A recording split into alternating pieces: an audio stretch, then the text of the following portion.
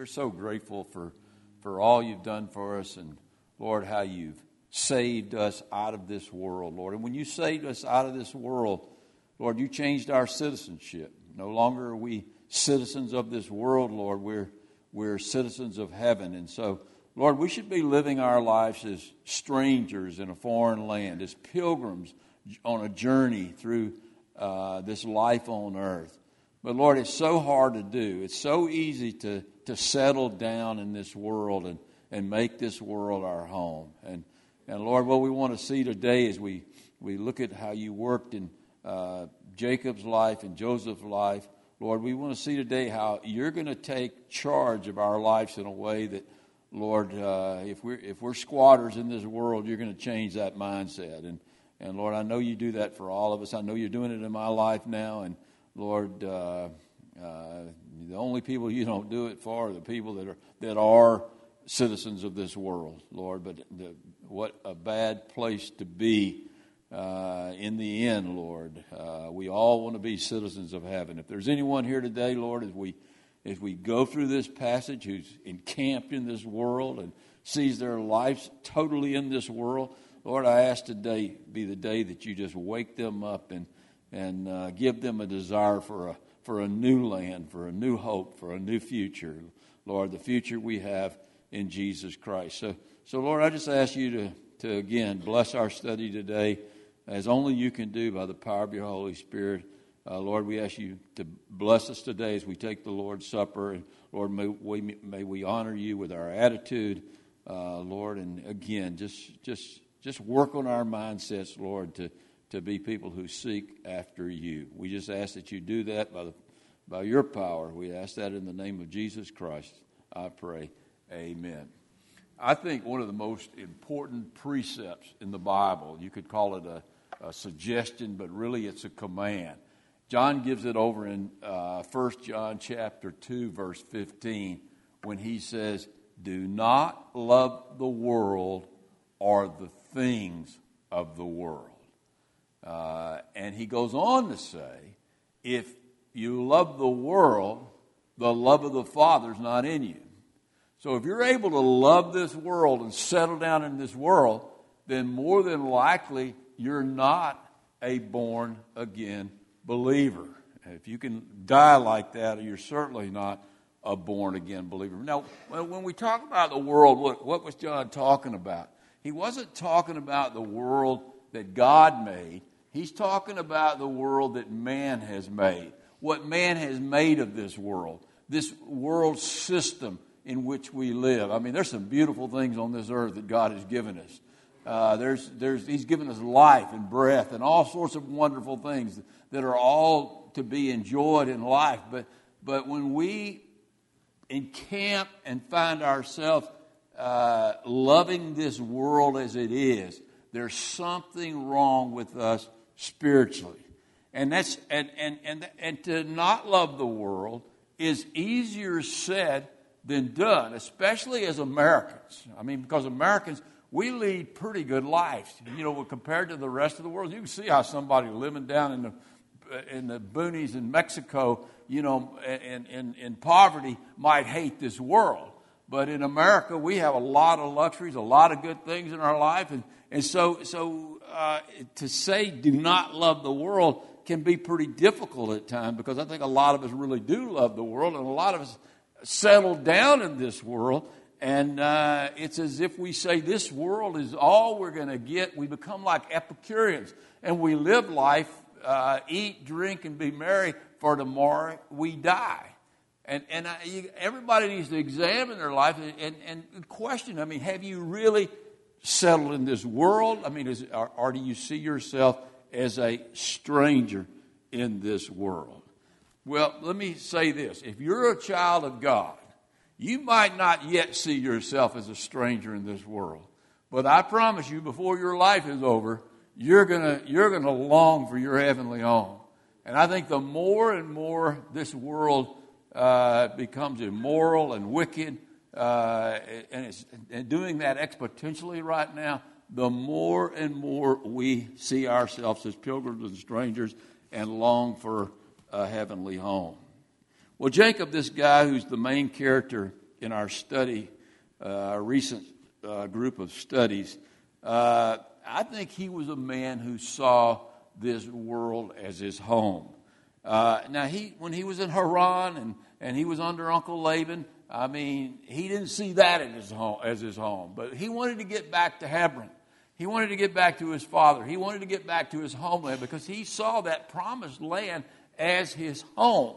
But that really wasn't the promised land that he should have been yearning for. He should have been yearning for the heavenly promised land, the city of God, Zion, the heavenly Jerusalem. That's the city we should all long for. And so he didn't see himself, once he gets back to Hebron here, and we're going to see this in today's study, he didn't see himself as a pilgrim and a stranger any longer. He saw himself as a permanent resident of this world. But God's going to change that. Now, he started changing that when he lost his wife. We saw that in the last study. He lost his beloved wife, Rachel. Well, in the future studies that we're going to go through in the coming weeks, he's going to think he's lost his son, Joseph. And so life is going to get really, on this earth, is going to get really bitter for Jacob, just like it does for a lot of us as we go through the years. And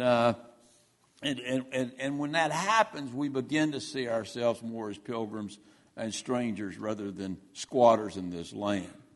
Well, last week when we left off, we looked at chapter 36. Brandon was here, so I didn't read all the names, and he came back. If he hadn't come back today, I probably would have read the names, but I'm not going to sit here and let him critique me as I read these names. Seriously, somebody asked me last week, I never skip passages. Why did you skip this? Well, this is the genealogy of Esau. Esau is a very important person, don't get me wrong. He is the son of Isaac. He's the grandson of Abraham. So he's a very important character in the Bible. But he is a godless man. And his line is about to end. I mean, we saw when we looked at chapter 36, a little bit that we looked at, we saw that he was the father of the Amalekites and he was the father of the Edomites, which became the arch enemies of Israel. So there is that importance in the genealogy. But the rest of these names, they're going off by the time Christ comes to this earth, there's no such thing as an Edomite anymore. There's no such thing as a Amalekite anymore. And so they're really not important to us. What's important to us is the genealogy that continues, and that's what we begin to see in chapter 37.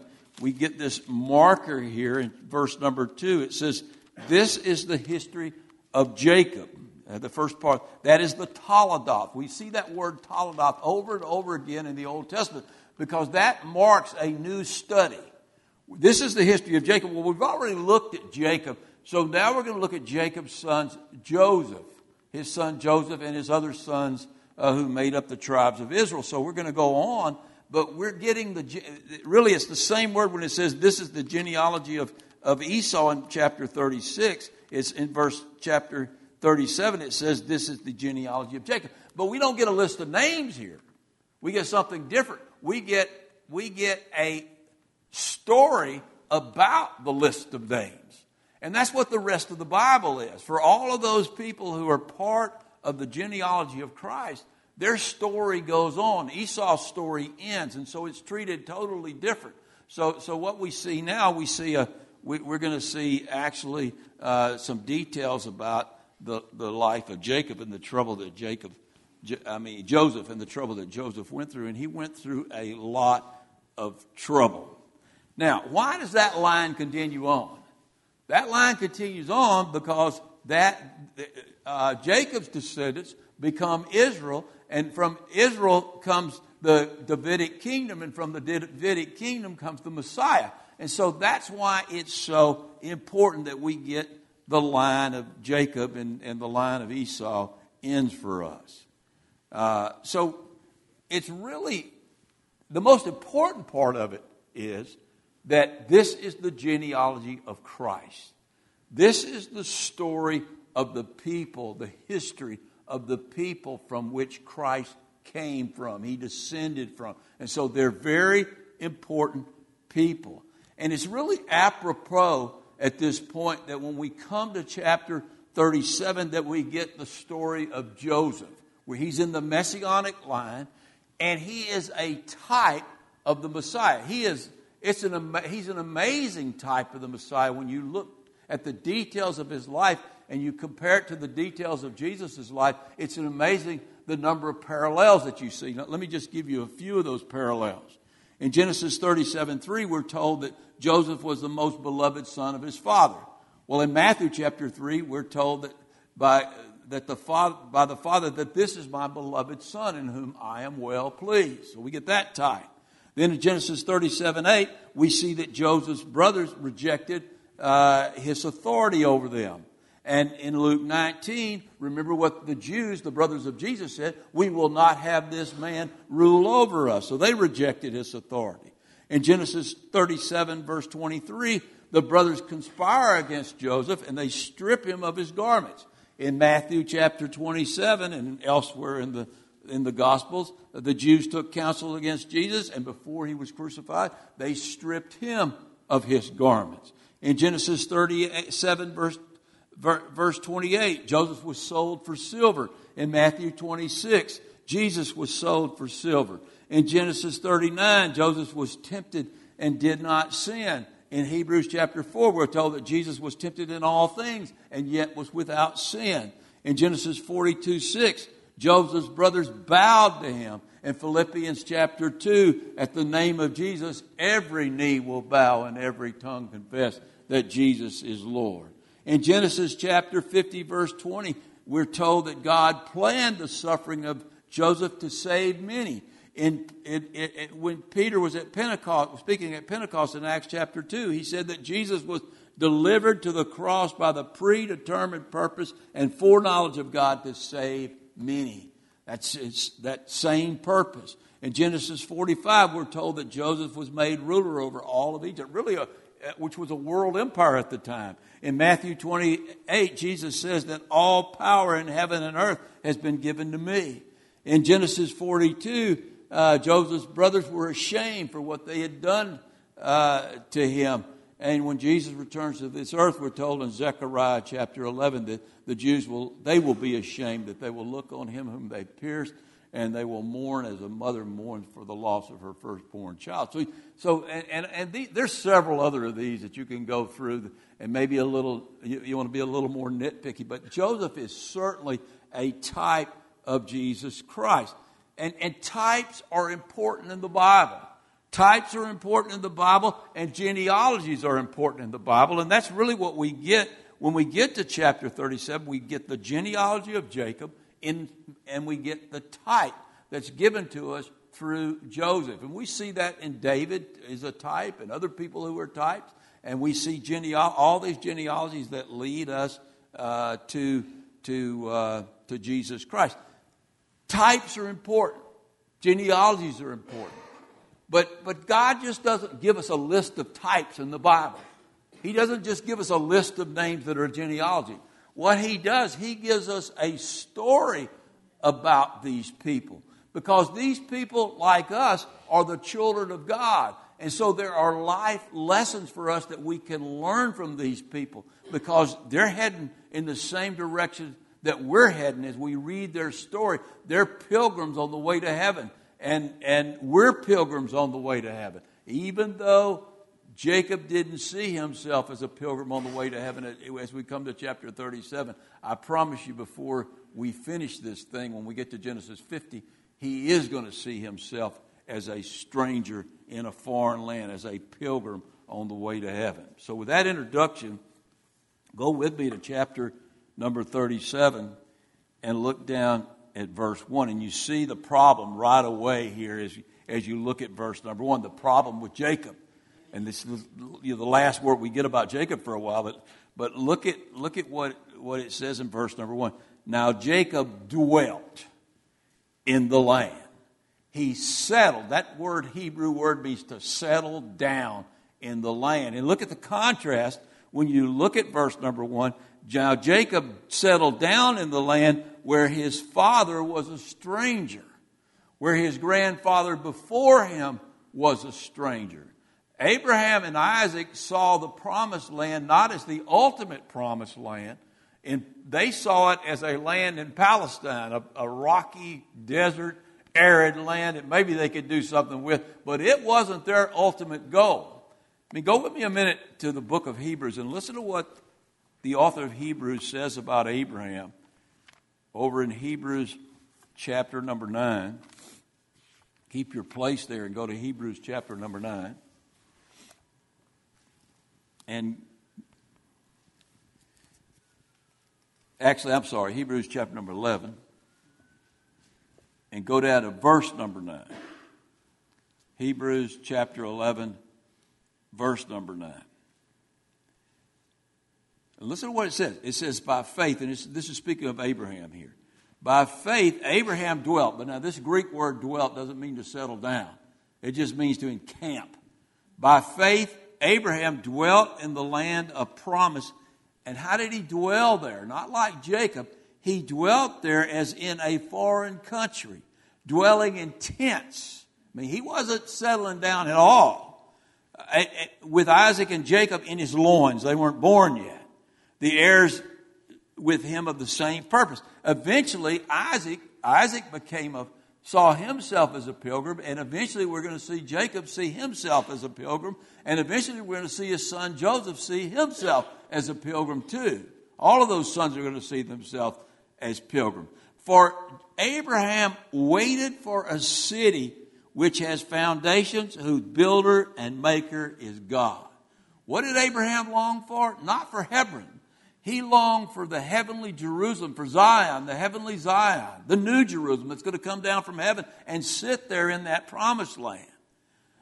And then jump down to verse number 13. These all died. And when he says these all, he's talking about Sarah, Abraham, Isaac, and Jacob. They all died. When they died in faith, longing for something other than this earth. Not having received the promises, but having seen them from afar off, they were assured of them. They embraced them and confessed that they were strangers. Even when they were in Hebron, they were strangers and pilgrims on this earth. For those who say such things declare plainly that they seek a homeland. They sought a homeland other than Palestine. You and I need to be seeking a homeland other than the United States of America. Our hearts need to be somewhere else.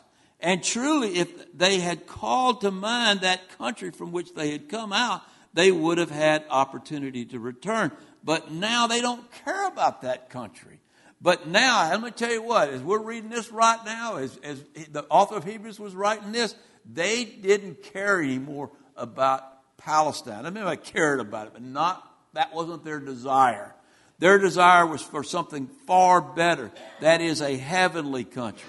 Therefore, God is not ashamed to be called their God, for he has prepared a city for them, a heavenly city for them.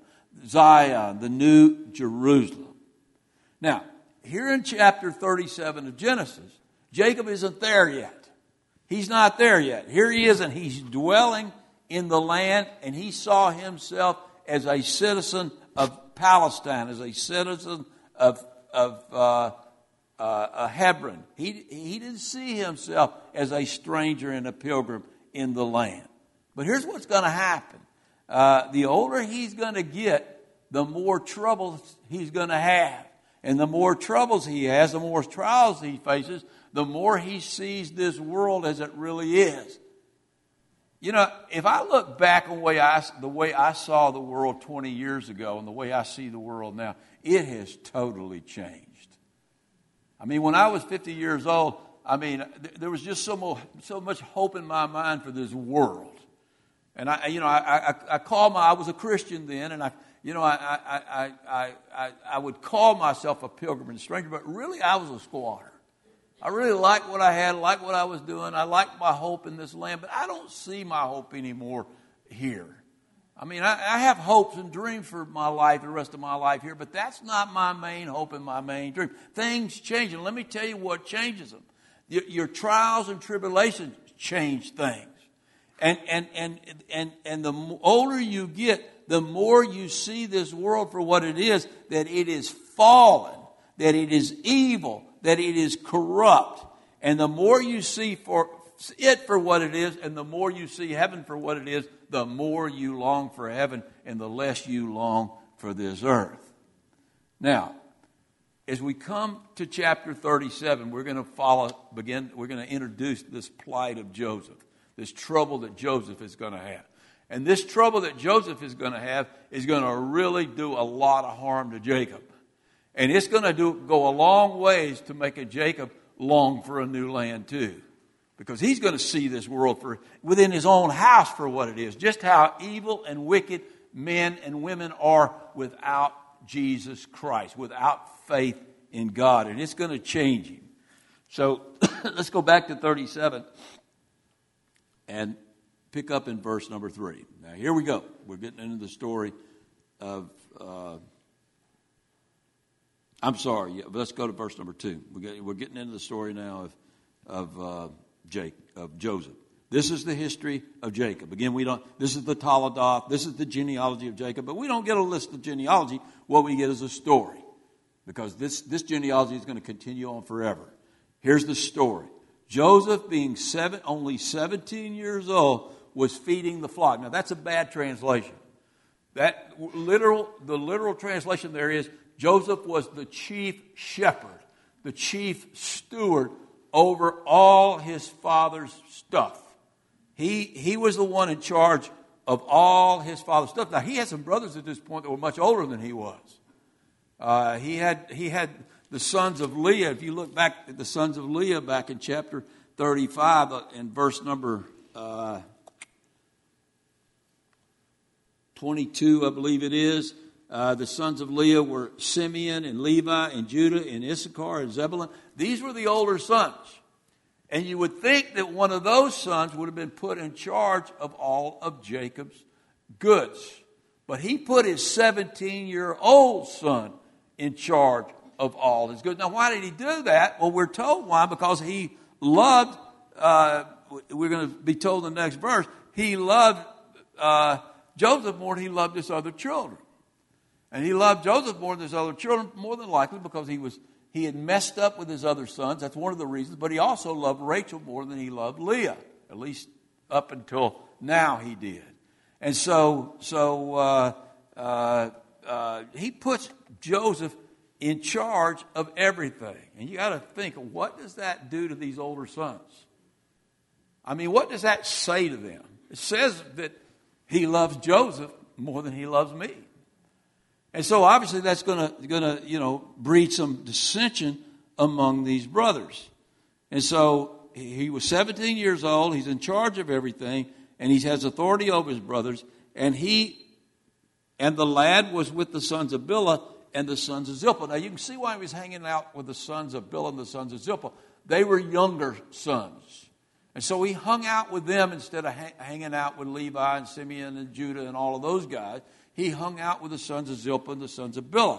And they probably had a little bit of disdain for their older brothers too, because their probably older brothers treated them as stepchildren, and so they probably, were more likely to be buddies with Joseph. So he hung out with them, and Joseph brought a bad report of them to his father. So what was happening was, here was these older brothers, and they were in all sorts of trouble all the time. I mean, one of the things we saw last week, we saw that Reuben went in and had sexual relationships with Bilhah. Now, I wonder who told Jacob about that. More than likely it was Joseph, and he heard it from the sons of Bilhah and the sons of Zilpah. So what was happening, he was hanging out with the sons of Bilhah and the sons of Zilpah, and they were informing him about all the bad things the older brothers were doing. And then Joseph was going and tattling on them to his dad. Now did that help matters in their relationship? Certainly not. So they hate Joseph at this point. And it's clear, look at verse number 3. Now Israel loved Joseph more than all his children because he was the son of his old age. And he put him in charge of everything that he had. And not only did he do that, he wanted it to be blatant, to advertise it blatantly to all the brothers. And so he made him a tunic of many colors. Now, we don't know exactly what that tunic looked like. If you ever have been in Sunday school as a little child, and you've seen pictures of that tunic, but we don't know exactly what it looked like. But we do know this, that it was symbolic of his authority over his brothers. And so here is Jacob, and he loves his son Joseph more than he loves his older sons. And that's really sad. It's really sad. It's bad parenting, and it's going to cause him and his sons and Joseph, especially Joseph, a lot of problems. This is going to come back and bite Jacob, because those sons, we know what's going to happen. They're going to want to kill him, but they end up selling him off into slavery, and Jacob is going to lose his son. And he's going to be hurt very deeply because of this. And really, in some way, it was his own fault for showing favoritism to Joseph. And so, go to the next verse number 4. But when his brothers saw that their father loved him more than all his brothers, they hated him and could not speak peaceably to him. They couldn't stand him. They didn't respect his authority. They couldn't even have a conversation with him without going into a rage. And you would think it's pretty bad now. Well, it's going to get even worse, because God's going to step in. And God's going to give Joseph 2 dreams about his authority over his brothers. And we know those dreams come from God, because we know the rest of the story. We know those dreams come true. And so we know that those dreams are given to him by God. And we'll explore why here in a minute. But let's look at the dreams first of all. In verse number 5, it says, Now Joseph had a dream, and he told it to his brothers, and they hated him even more. If they hated him before, they really hated him after he told them the dream. So he said to them, Please hear the dream which I have dreamed. Now that was Joseph's mistake. God gave him a dream. Now God knew what he was going to do. And I think God wanted him to do it. But it still was a mistake. God knew he would make a mistake. What should he have done? If God gives you a dream, what should you do with that dream? You keep it to yourself. You keep it to yourself. You know, that's why a lot of us don't get dreams, because we want to boast about our dreams. And that gets us into trouble. That says, look at me, I'm not only Jacob's favorite, I'm God's favorite. And so when we boast about our dreams, it's the wrong thing. Now, there's some time when God's going to give you a dream about somebody else that maybe gives you a word of knowledge that you need to tell them, and you need to tell them that dream. But to publicly advertise your dream is nothing more than pride. And that's what Joseph was doing here. Now, Joseph had a dream and told it to his brothers, and they hated him even more. So he said to them, Please hear this dream which I dreamed. We don't want to hear that. Well, I'm going to tell you anyway. There we were, binding sheaves in the field. Then behold, my sheaf arose and also stood upright. And indeed, your sheaves stood all around and bowed down to my sheaf. Now, it doesn't take a prophet to figure out the interpretation of that dream. Joseph was saying, you guys are going to bow down to me whether you want to or not. That's my dream. And so it really the dream does, it simply reinforces the fact that he has authority over them. And they didn't like the idea that he has authority over him. And so his brother said to him at verse number 8, Shall you indeed reign over us? It ain't going to happen. Or shall you indeed have dominion on us, over us? We don't think so. So they hated him, and even more for his dreams and his words. Now, I have no doubt at this point that Joseph goes to Jacob. He says, Dad, I had a dream. And you're not going to believe my dream. Well, go tell me, son, what was it? He said, there was 12 sheaves. I was one sheaf, and I stood up, and the other 11 sheaves stood up, and 11 of those sheaves bowed down to me. And he said, what was it, Dad? You thinking the same way I am? Dad said, sure. You have authority over your brothers, the authority that I've given you. That's, and if they don't like it, they can lump it. Because I'm the one who owns all of these flocks. I'm the one who owns all of this stuff. And so I'm the one who determines who's going to bow down and who's not going to bow down. So they're just going to have to like it. But here's the problem. Joseph had another dream. And let's look at that dream. Then he dreamed still another dream in verse number 9 and told it to his brothers and said, look, I have dreamed another dream. And this time the sun and the moon, which again, you don't have to be a prophet to interpret that. That's the dad and the mom. The sun and the moon and the 11 stars bowed down to me. So he told it to his father and his brother. And this time Jacob didn't like the dream so much because it involved him bowing down to Joseph. And so he says to Joseph, hey man, have you lost your mind? Me and your mom, your stepmom, Leah, we're not going to bow down to you. You 17-year-old kid, this is my stuff. This isn't your stuff. You work for me. I don't work for you. No, Dad, the dream says you're going to bow down to me too. Guess what? They are going to bow down to him. The whole world is going to bow down to Joseph before this thing is over. That's how important he's going to become. That's what God is working out in all of these things that are happening right here. So he told his father and his brothers, and his father rebuked him and said to him, what is this dream that you have dreamed? Shall your mother, and I really think he's speaking, some people would say this happened before Rachel died. I don't think so at all. I think they're in Hebron here at this point, and he's speaking of Leah. And she's now his stepmother. He said, shall your mother and I and your brothers indeed come to bow down to the earth before you? It ain't going to happen. But you want to bet? It is going to happen. And here's was the net result of it. And his brothers envied him, but his father kept the matter in mind. He kept his peace and he didn't say anything about it. That's not the first time Jacob did that. You remember when his sons had massacred the people in Shechem and killed all those people.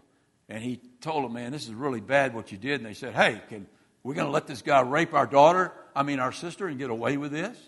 And then he kept the matter in his heart. He didn't argue with them. He didn't tell them they were wrong. He didn't sit them down. He didn't put them in time out. He didn't do anything. He just let them get away with it. And then we saw that story last week, another example where Reuben was having sexual relationships with his wife, with his concubine or his wife, Bilhah. And he just kept it in his heart. He heard about it and did nothing about it. That's the way he handled his discipline in his life.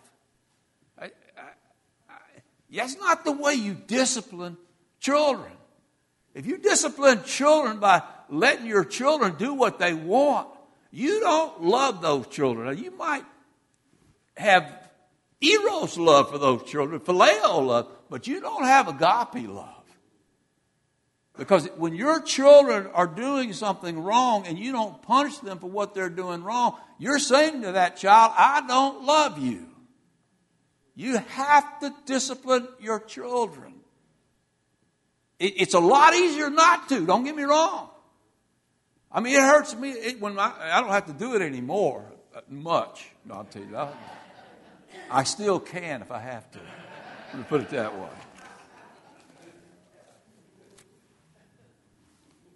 But when I had to discipline my children, we were talking about an incident the other day where we went into Kentucky Fried Chicken and they had some kind of special on, and I love specials. Those of you know me know I love special. And they had some kind of special, and Eli loved those little popcorn Kentucky Fried Chicken things that they made. And I said, you're not getting that. I said, I'm getting the special, and we're all going to share the special. We were in seminary. We didn't have much money. We couldn't get everything everybody wanted. And he said, well, then I'm not going to eat. I said, well, then you're not going to eat. And I can remember eating and weeping inside because he wasn't eating. And he didn't eat. I think we were driving to my parents' house, which was like a 5-hour trip. He didn't eat till we got there. He was pretty stubborn to get something from his mom. She's not in here, so I can say that. She's not in here, don't worry. Y'all don't go tell her that. But I remember how much that hurt me to do that to my son.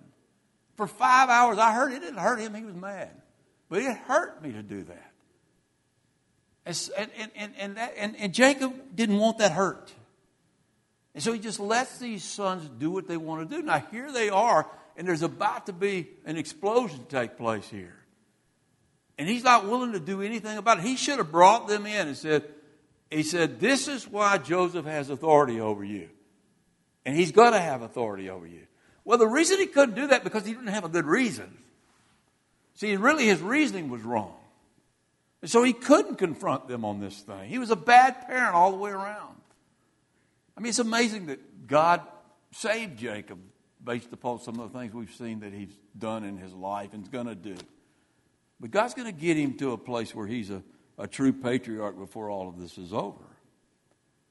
So, anyway, they wind up hating. It says in the last verse, and his brothers envied him, hated it. It's the extreme form of hate. But his father just kept the matter in his mind. Now, here's what I want to, as we finish up here, here's what I want to explore, the subject I want to explore here for just a second.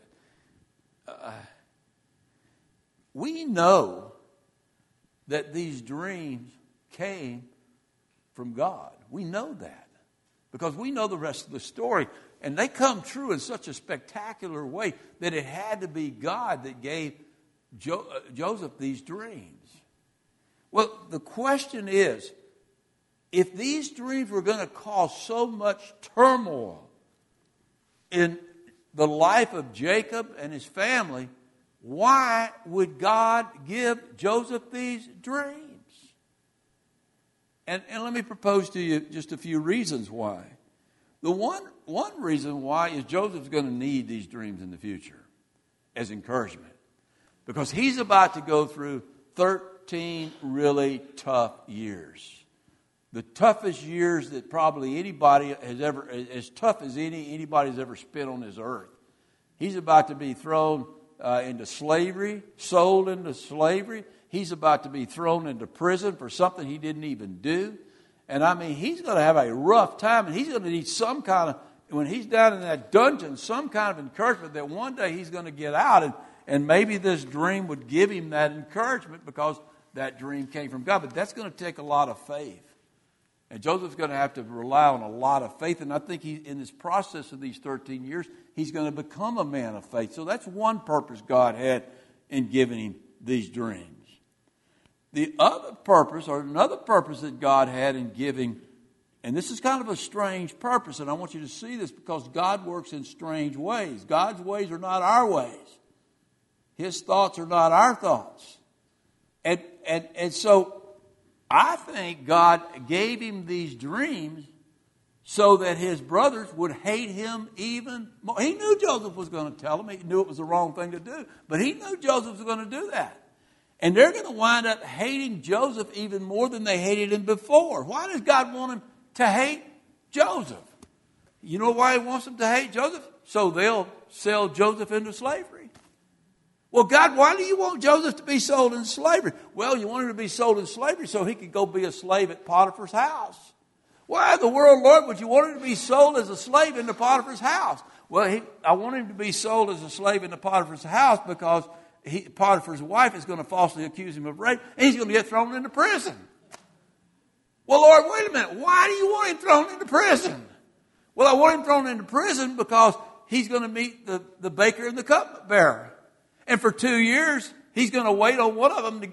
He's going to interpret their dreams, and he's going to wait for one of them to help get him out of prison. And sure enough, after 2 years, the cupbearer is going to tell the Pharaoh, who's got some wild dream that he can't interpret, that I know a man who can interpret your dream.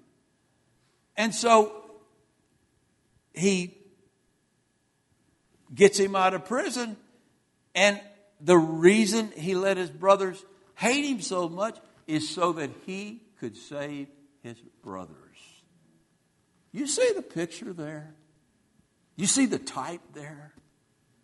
You wonder why God would let the Jews hate Jesus so much so that he could save his brothers. The only way they could be saved, so that he could save you and me. And so everything God is so brilliant. He has all wisdom. And he lacks no wisdom. He knows everything that's ever going to happen and how it's going to happen. And so here's something, it seems like something terrible he's doing. He's given these dreams to Joseph, knowing that Joseph, that goofball, is going to go tell those dreams to his brothers. And his brothers are going to hate him even more. And what's going to happen? Joseph is going to be raised to the second position in all of Egypt. And because he's in that position, he's going to save his brothers, the very brothers that hated him.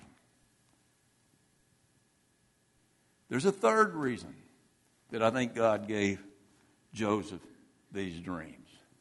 And that's to save Joseph himself. I mean, to change his mindset from that of a settler and a squatter to that of a stranger living in a foreign land. Now you got to look at Joseph's life at this point. He was on top of the world. I mean, he had settled into the world. He was 17 years old. He had authority over his brothers. He was chief shepherd, chief steward over everything his dad owned. I mean, God loved him. God was giving him dreams and ratifying his position. And so Joseph had become a very proud, a very arrogant, a very worldly young man. And God wasn't going to let him stay that way. God wanted him to be a stranger in a foreign land. And so he uses his brother's hatred to send him to a foreign land, to get him out of that settlement he's in, to take him to the land of Egypt, and then put him in the woodshed of the prison and the woodshed of slavery. And here's what's really interesting. When Joseph is finally promoted to second in all of Egypt, he builds a palace. He marries the daughter of a high priest. He has 2 sons. I mean, you would think that he's settled down in Egypt, but he doesn't settle down. See, because Joseph has been brought a long ways in his walk with God, in his pilgrimage. And now he doesn't see this earth, not even beautiful Egypt. He doesn't see that as his home. He sees heaven as his home. So much so that we're told in the last chapter of Genesis that as he's dying, he tells his son, take my bones to the promised land. Why does he want his bones in the promised land? He wants his bones where that new Jerusalem is going to come down, where that heavenly city is going to come down, because that he saw as his home, not Egypt and not even the Hebron. He saw heaven as his home. So Joseph, through this hatred of his brothers, is weaned off of this world. God uses all those circumstances to wean him off this world, just like he's going to do for Jacob. Jacob's going to go through some tough times when he thinks he's lost Joseph, and then later on maybe Benjamin. He's going to go through some really tough times. And then he's going to end up dying in a foreign land in Egypt, buried at Machpelah, but living in a foreign land. But even now, as if he had gone back to, and that's what we're told in the book of Hebrews, if he had gone back to the promised land, he still would have saw that as a foreign land. Because at the end of his life, God had changed his mindset. He had changed the mindset of Joseph and Jacob, and they no longer saw themselves as squatters and settlers, but as pilgrims and strangers in a foreign land. And I'm going to tell you right now, God is going to do that for you. He's doing that for me right now. If you're truly a child of God, He's going to change your mindset. I watched what happened to my dad in the latter years of his life and what's really happening in my life right now. I mean, my dad was a Air Force career man. So our whole life, we didn't have much problem with this settling down thing. We were always pilgrims and foreigners in a strange land. I mean, I've lived in Lafayette 15 years. I'm 70 years old. And that's the longest place, Lafayette's the longest place I've ever lived in my life. And so it just wasn't much of a problem for us growing up. But when my dad retired, he seemed to want to settle down. And he bought a home in Hoover, Alabama, a really nice home. He had a good retirement plan. He actually retired from the post office and the Air Force. He had a lot of money in the bank. I mean, he settled down to a pretty good life. And God didn't let him stay that way. You could watch over the years, God gave my dad just enough trouble, just enough wisdom and skills and observation to see that this place was not his home. In his late 80s, my mom's dementia got really bad, and he had to sell his home, a really large home, a 5,000 square foot home, just full of stuff. I mean, they had traveled all over the world in the Air Force, and everywhere they'd gone with an empty container and come back with a full container. And they'd bought all sorts of beautiful antiques from all over the world. I mean, their house was just absolutely gorgeous. And it was full of stuff. But when my mom got this dementia and they had to move in this retirement home, they had to get rid of every bit of that stuff. They didn't have room for any of it. I mean, I think he kept he had a grandfather clock in every room in the house, and he kept one grandfather clock and a little dinette set and a couch and a couple of bedrooms. And that's all he kept. I mean, he went from 5,000 square feet to about 800 square feet. And but I remember him telling me, he said, you know what? I've come to the place in my life where this stuff doesn't mean anything to me. It didn't bother me one bit to give it up. Now, my mom had dementia, which was a good thing in a way, because I think it would have bothered her to give it up because she loved that stuff. But it didn't bother my dad because that wasn't his treasure anymore. He said his treasure was his family and his relationship with the Lord. And shortly before he died, he told me, he said, George, I'm ready to go. I'm ready to go. This world is not my home. I long for a heavenly home, a much greater home than this. And I just watched that transformation of my dad over those last years, and that's really encouraged me now. As I'm starting to face some of the same things at my age, I look at this world that we're in, and it's real easy now for me to long for a heavenly home. I mean, you start losing some of your hair and your teeth and your health, and people disappoint you. I mean, I got to tell you, people do things you just can't imagine anymore what people do. The evil in this world, the accepted evil in this world. I mean, you can't watch the news. I mean, this coronavirus is nothing compared to what's happening morally in our country right now. It's just terrible. I mean, if you watch the news, you might turn on Fox News, but they're just about as bad as the other ones. I was watching Fox News the other night, and they had Pete Buttigieg's husband, his brother-in-law, who is a pastor, on Laura Ingraham. I don't know if you saw it or not, but she was raking him over the coals because he didn't accept that lifestyle. That he somehow he came on there thinking he was going to give his case of why he didn't accept it and why they still love this guy. But she told him, you need to apologize and you need to reconcile with him and you need to accept his lifestyle. That's Laura Ingraham. I mean, being a libertarian and a conservative doesn't make you a Christian. I can tell you that right now. I've seen things happen in the last few years. I mean, I had a pastor friend of mine. He had a lady living with him and his wife, and he killed her and buried her in his backyard. guy's pastoring a church of 1,000 people, people getting saved every week. I mean, what's this world coming to? And you see all of these things, and you look at this wicked society. I mean, every time I hear Adam Schiff or Nancy Pelosi or Bernie Sanders speak, man, I say, Lord, get me out of here. Get me out of here. Can you imagine if one of those people take over this country?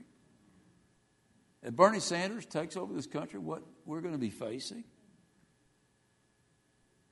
Now, you know what? I got some good things going on here. I've got a nice home. I've got a great family. I've got a great church family. And I'm like Paul. I mean, there's reasons to stay here, you know, for the sake of my family, the sake of my friends, but to be with Christ is far better. And I don't know if you've come to that point yet in your life. Some of you younger people, you probably hadn't. You probably say, man, this life is just so great. Well, it's going to wake you up before it's over with. And God's going to send you some troubles along your way. They're going to wean you off of this world to where you're going to long for a foreign land too. Look, if you don't care anything about heaven other than somewhere to go if you die, if you don't long to see Jesus Christ, I have to question if you're even saved. Because Paul puts it like this. He gives it one of the criteria for salvation kind of subtly over in 2 Timothy chapter 4, verse 8. So listen to what he says. Finally, there is laid up for me a crown of righteousness. He's talking about heavenly, eternal life, which the Lord, the righteous judge, will give to me on that day. And not only to me, but to all those who have longed for his appearing. That tells me if you don't long for his appearing, you're not going to get that crown of righteousness. It's given to those who long for his appearing. Well, don't worry about it. If you aren't longing for it too hard right now, you will be before it's all over. Because God loves you. And he wants us to hang on to this world really loosely. And to set our minds on things above and not on the things of this earth. And if you're a child of God, that's going to happen in your life at some point. I promise you. He's going to bring you to that point. Let's go to the Lord in prayer, and then we'll do the Lord's Supper. Father, we just thank you for your goodness to us. We thank you that you love us so much, Lord, that you won't leave us as settlers and squatters in this foreign land. But, Lord, you'll leave us as pilgrims. You will lead us to be pilgrims and strangers in a foreign land. Lord, that you'll teach us to long for the things in heaven and not the things of this earth. Lord, that you'll teach us not to love this world, but to love you. Lord, it's a process that we're all going through. And, Lord, you're going to wean us off of this world. And, Lord, when we finally get off of it, and we could do that right now, Lord. Lord, we all can make that choice to just set our mind on things above. And we can experience the glories of heaven right now. Lord, it's probably not going to happen for most of us. It's going to take some trials and tribulations to get us there. But, Lord, when you do get us there, it is so wonderful. It is so wonderful, Lord, even now in this time we have on earth to be in your presence and to taste of your glory. Lord, I just can't imagine how wonderful it's going to be when we truly stand face to face with you, Lord, and we see those nail-scarred hands and we worship you in your presence forever and ever and ever and ever. What a glorious day that will be, Lord. And I don't know about everybody else in here, but I certainly long for that day. In Jesus' name I pray. Amen.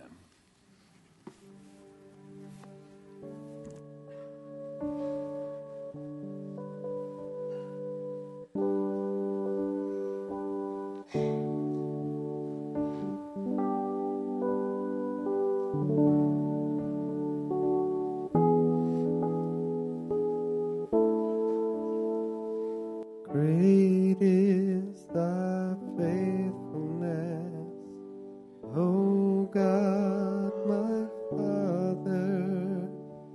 There is no shadow of turning with thee.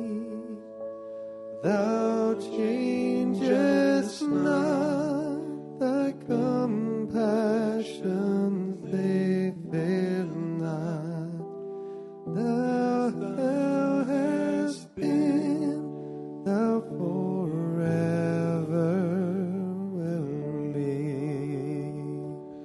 Great is thy faithfulness. Great is thy faithfulness. Morning by morning, new mercies I see. And all I have needed, thy hands hath provided. Great is thy faithfulness, Lord, unto me. Pardon for sin and a peace that endureth, thine own dear presence to cheer and to guide, strength for today and bright hope for tomorrow. Blessings are mine with 10,000 beside. Great is thy faithfulness. Great is thy faithfulness. Morning by morning, new mercies I see. And all I have needed, thy hands have provided. Great is thy faithfulness, Lord, unto me.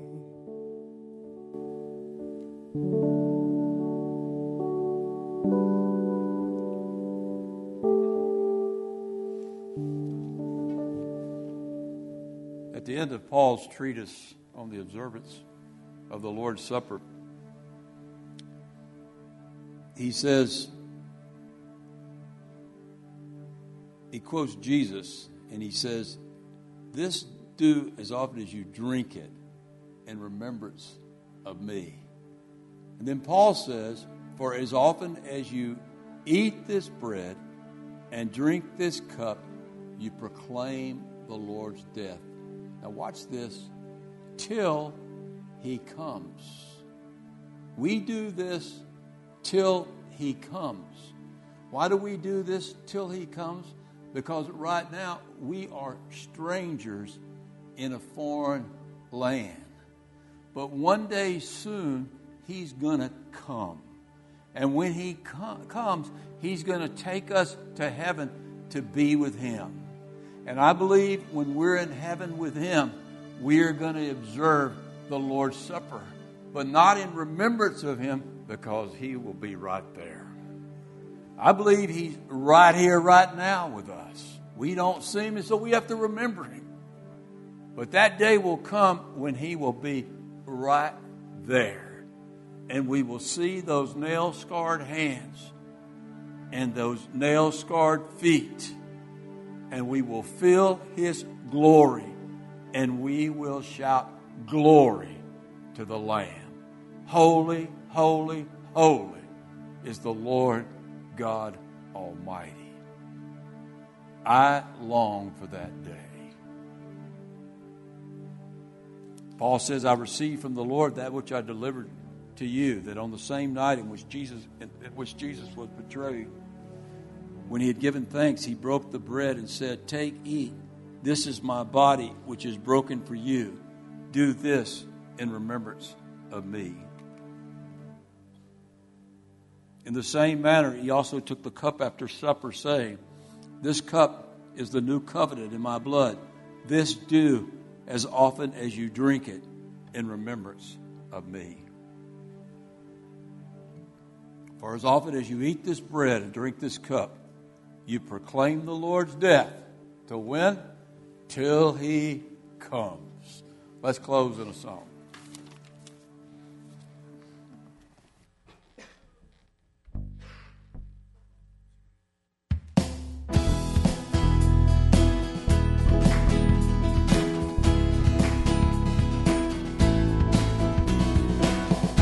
everything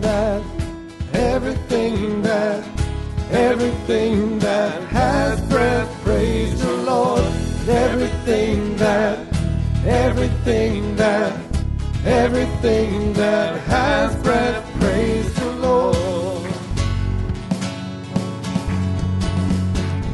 Praise you in the morning, praise you in the evening, praise you when I'm young and when I'm old. Praise you when I'm laughing, praise you when I'm grieving, praise you every season of the soul. We could see how much you're worth, your power, your might, your endless love, and surely we would never cease to praise. Let everything that has breath, praise the Lord. Everything that has breath, praise the Lord. Y'all have a great day.